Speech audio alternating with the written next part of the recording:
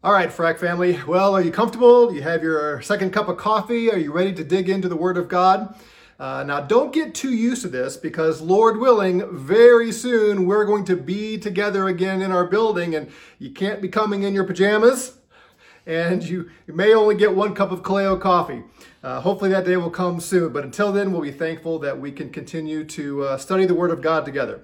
So today we're starting a short series on the ascension and Pentecost, the things that happened after the resurrection of Christ.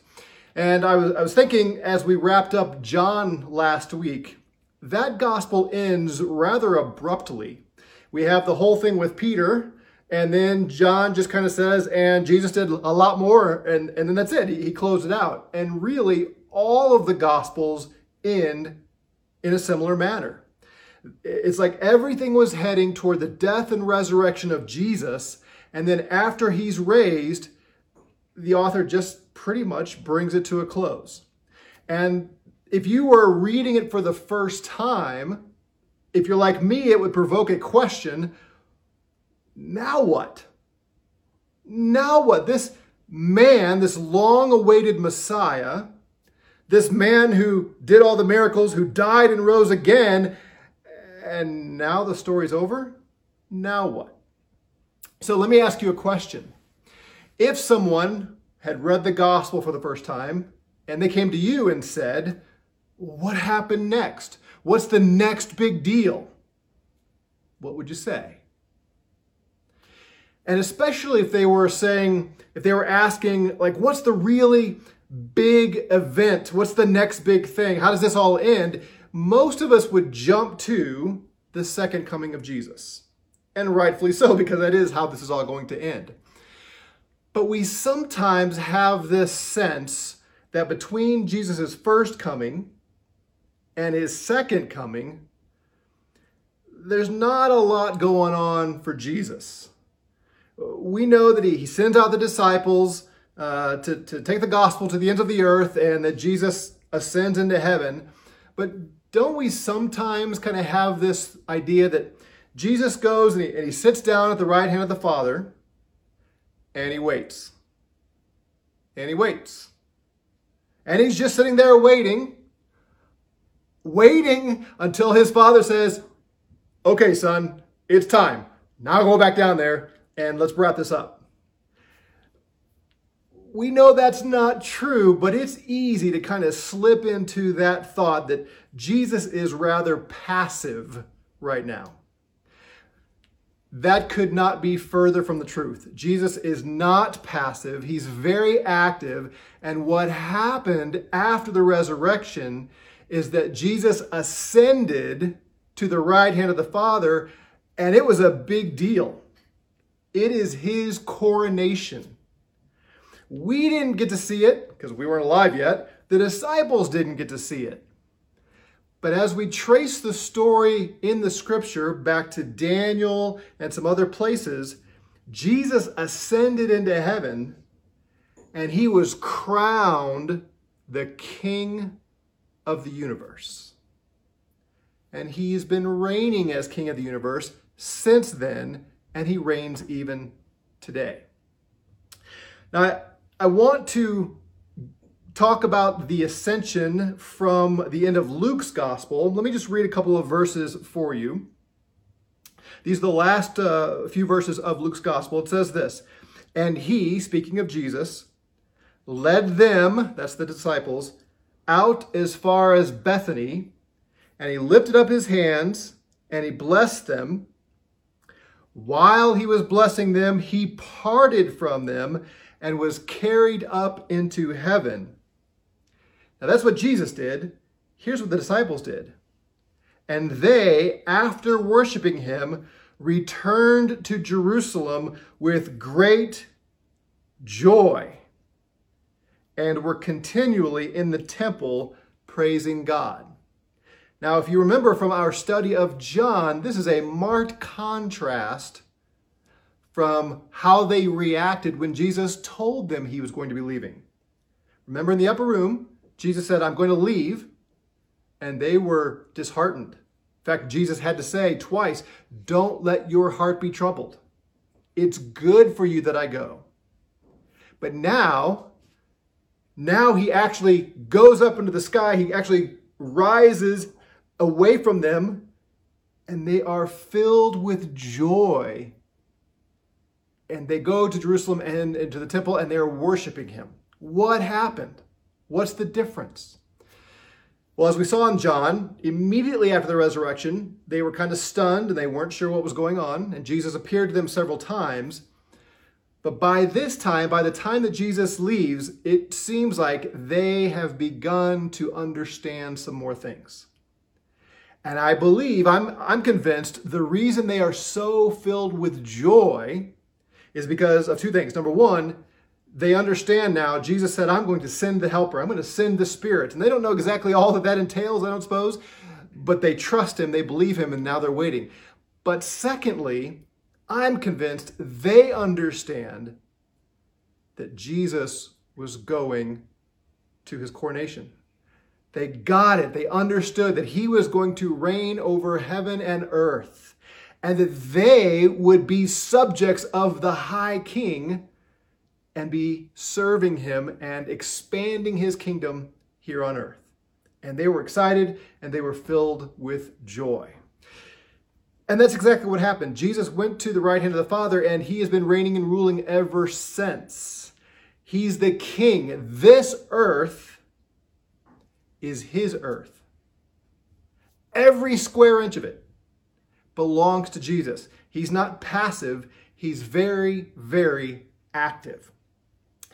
In the next couple of weeks, when we look at Pentecost and how the Holy Spirit was poured out and what that means for the expansion of the church and the gospel ministry of the apostles, that's where we're going to go next week. But today I want to focus on the aspect of Christ's ascension from a little bit more of a mundane level. The kind of things that we may not think about so often when we think about Jesus reigning here and now. And I want to start with Psalms chapter 8. This is a psalm that is familiar to most of us because several different musicians have put this to music. Psalm 8 is the one that begins, O Lord, our Lord, how majestic is your name in all the earth, and it ends with the same refrain. And it's David, and I picture him kind of out on a hill or a mountaintop, and he's looking out over vast creation, and he's just in awe that God has made him king, but not just him as an individual, but all of us as men and women, as humans, that he's given us rule. That's what he says. That's what he talks about. So I'm going to pick up in verse 3 of Psalm 8.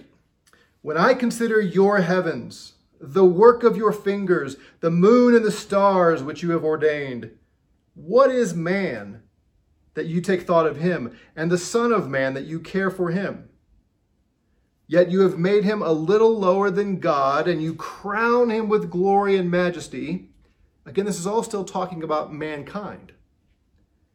You make him to rule over the works of your hands. You've put all things under his feet, all sheep and oxen, and also the beasts of the field, the birds of the heavens, the fish of the sea, whatever passes through the paths of the seas. O Lord, our Lord, how majestic is your name in all the earth.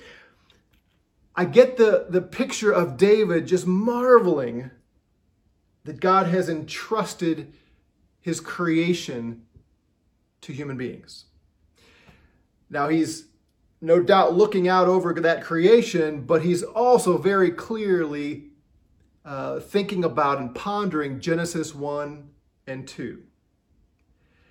Back in the very beginning, when God created the heavens and the earth, after he had formed all the creatures, he made man and woman, and he said, here's my fundamental command to you as men and women. Two things. Reproduce, make more humans, make more of you, and rule. Rule and subdue. Take charge of this earth. Bring it under the domain of mankind. And that's what they did. So we miss this sometimes because what happens is immediately in chapter 3, we have the fall. So we've got chapter 1, the creation, and go rule and subdue. Chapter 2, we get kind of a zoomed in view of that. God makes man and puts him in the garden, and he creates woman to come alongside and help him in the garden. And then in chapter 3, everything goes south because those humans rebelled against God's instructions. One instruction in particular. But let's not lose sight of the fact that the mandate is still there. Rule and subdue this earth. Take charge of it. And they did. So in chapter 4 of Genesis, we get the first 2 human beings that Adam and Eve reproduced. Right? We got Cain and Abel. It's not a very personal way to say it, but they did it. They made more humans, Cain and Abel.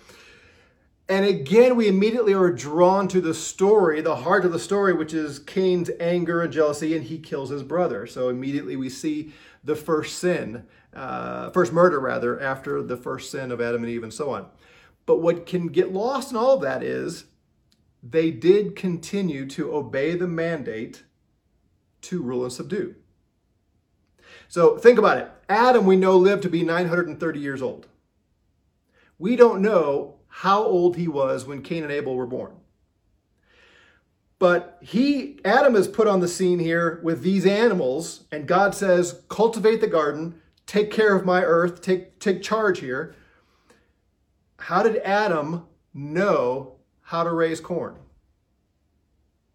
How did he know how to raise broccoli and tomatoes? How did he know how to shepherd sheep? Maybe God just implanted in his brain how those things work, or maybe he spent his time learning how to take care of sheep and goats and corn. We know that by the time Cain and Abel are young men, one of them is skilled in raising crops and the other is skilled in tending the flocks. Presumably, Adam learned those things and passed it on to his sons.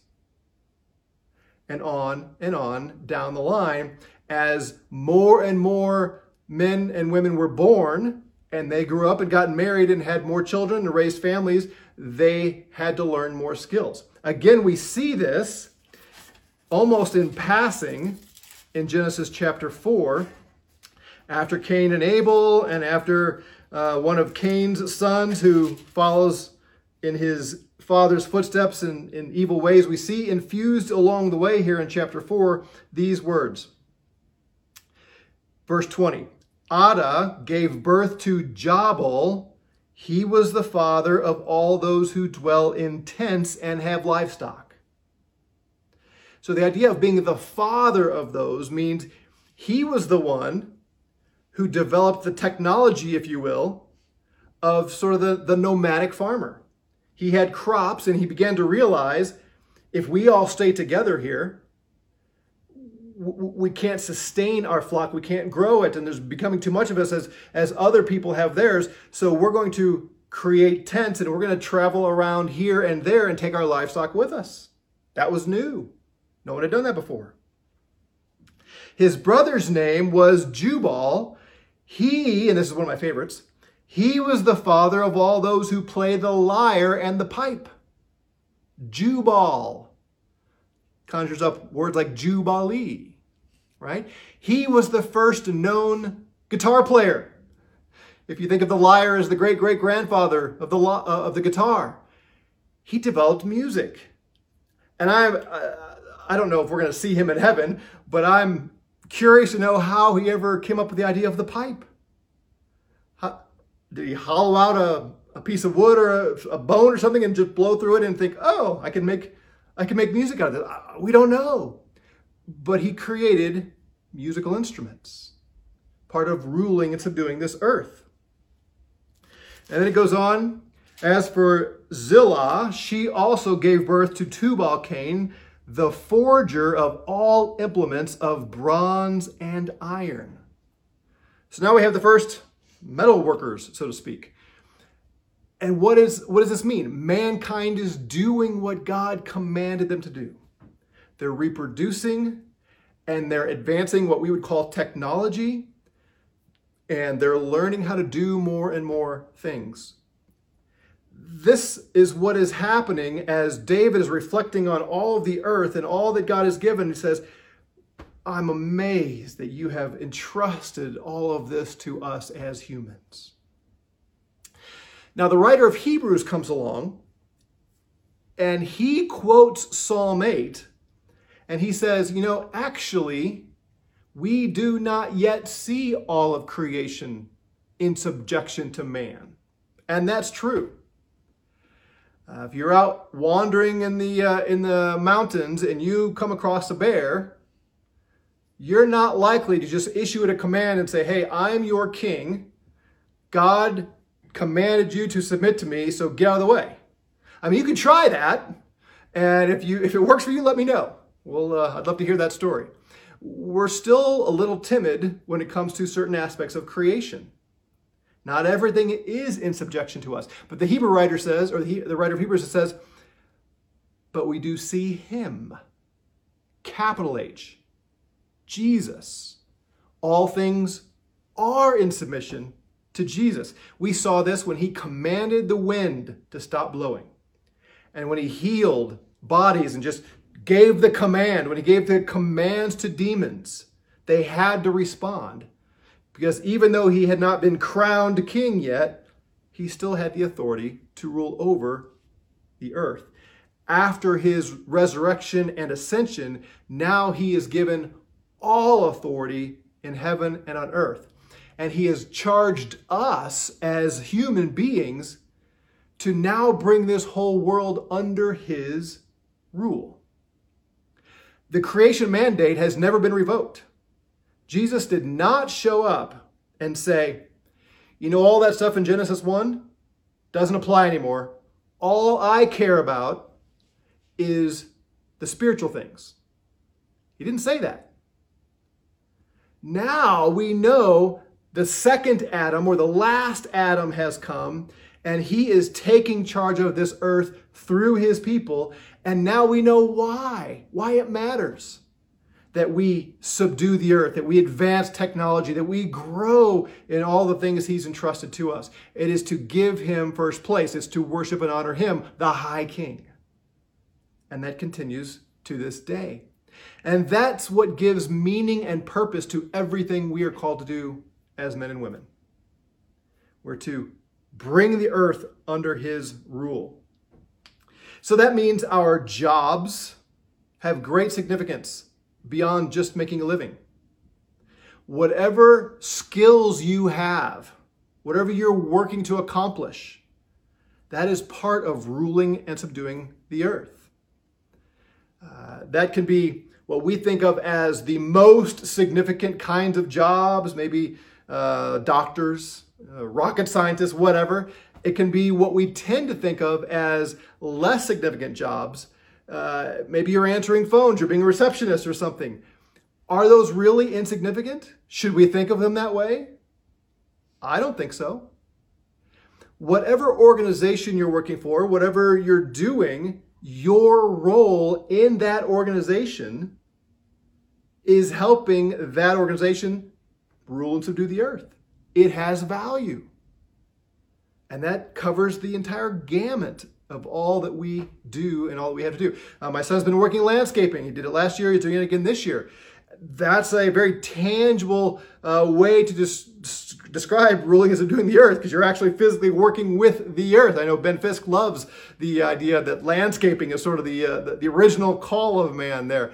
But to take a plot of land and shape it and form it and make it beautiful is part of exalting Christ with our skills and our abilities.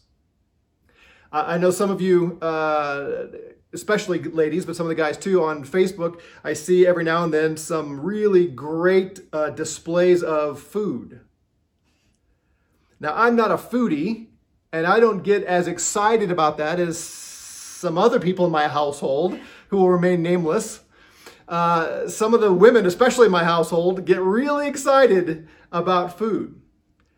And I maybe am not as concerned about its taste, but I can see the value in the crafting of it, the presentation, I think it's called, of taking the time to really make this wonderful.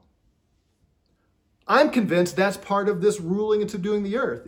It's taking the stuff of life and making it beautiful or useful. It's cultivating as God called Adam to do in the garden. This is all part of being human and part of bringing this world under the rule of Jesus Christ.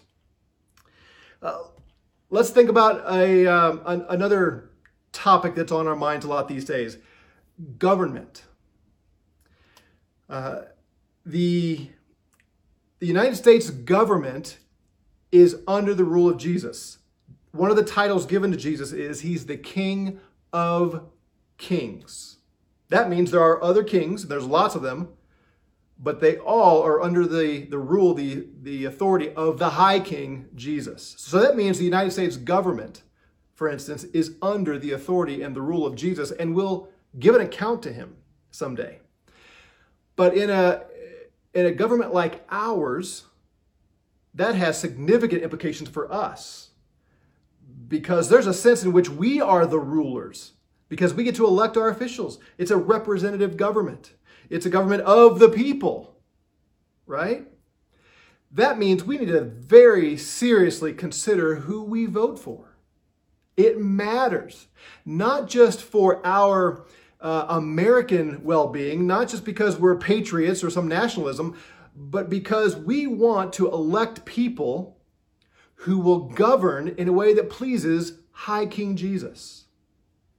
So we have to vote, and we have to learn about the people that we're voting for. It matters.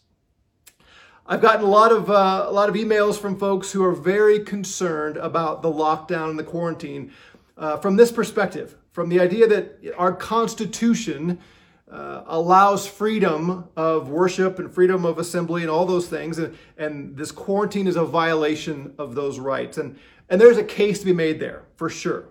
Now, my intent now is not to get into that debate at all, but to simply say I am thankful that we have people in our body who care about that. But I hope our concern is not first and foremost because of Americanism or patriotism or nationalism, that kind of thing, but because we are convinced that the Constitution is honoring to Jesus. And we want laws and the administration of those laws to honor Jesus. Is it pleasing to Jesus for a government to exercise tyranny over its people? The answer is no. Jesus said that. Don't be like the Gentiles who lord it over, right? So we don't want a government that does that. I'm not making a comment on whether the lockdown is tyranny. I'm simply saying the fact that we care about that, the fact that we don't want a government that is oppressive, that's a good thing. We also should want a government that does not legalize the killing of babies, for instance. We should not want a government that takes excessive taxes. We should not want a government that thinks that it's God, that it is the provider and the caretaker for all of our needs. We shouldn't want that. And so we should vote accordingly. Again, not merely as Americans, but because the scripture tells us how King Jesus wants governments to act and what they should do. They have the sword. They are to punish evildoers and they are to commend those who do well, but they're not supposed to run our entire lives. This should matter to us because there's a higher authority. And we want the lesser authority to honor the higher authority, and we have a role to play in this government. It should be part of ruling and subduing the earth as Christians. So as we get closer to the political season as it comes and voting is not too far away, I just want to say along the side here, Christian, FRAC member, know who you're voting for, not just the president, but all the other places, and make sure that you're considering biblical principles in who you elect to these offices. It matters, and we have a role to play. You're going to be hearing more about this down the road. We have Bob Frank is going to be teaching a class on politics here pretty soon in our Sunday seminars, and Eric and Dan and I are thinking about doing a short series dealing with something with politics before the election. But it should matter as part of our duty as human beings to see that our governments rule well, especially when we have something to say about it. One more thing on that. Do you think it's possible for Roe v. Wade to be overturned? I'll admit there was a part of my life when I didn't really understand, didn't really care about politics very much, and just kind of lived the rest of my life. As I get older, maybe, I don't know exactly what the catalyst was, but I began to see the significance of the government and the role of politics. And as I put these together, our representative government, our republic, and Isaiah 9, for instance, that the kingdom of Jesus is going to continue to expand. Remember, we talked about this at Christmas time. For unto us a child is born, and he's going to be called Wonderful Counselor and all of that, and there will be no end to the increase of peace or of his government. If that's true, it makes me wonder, would not the increase of his government and peace mean we're getting rid of some of those heinous laws like legalized abortion? I've become an optimist when it comes to things like that. We have a job. We have a role to play in these kinds of things.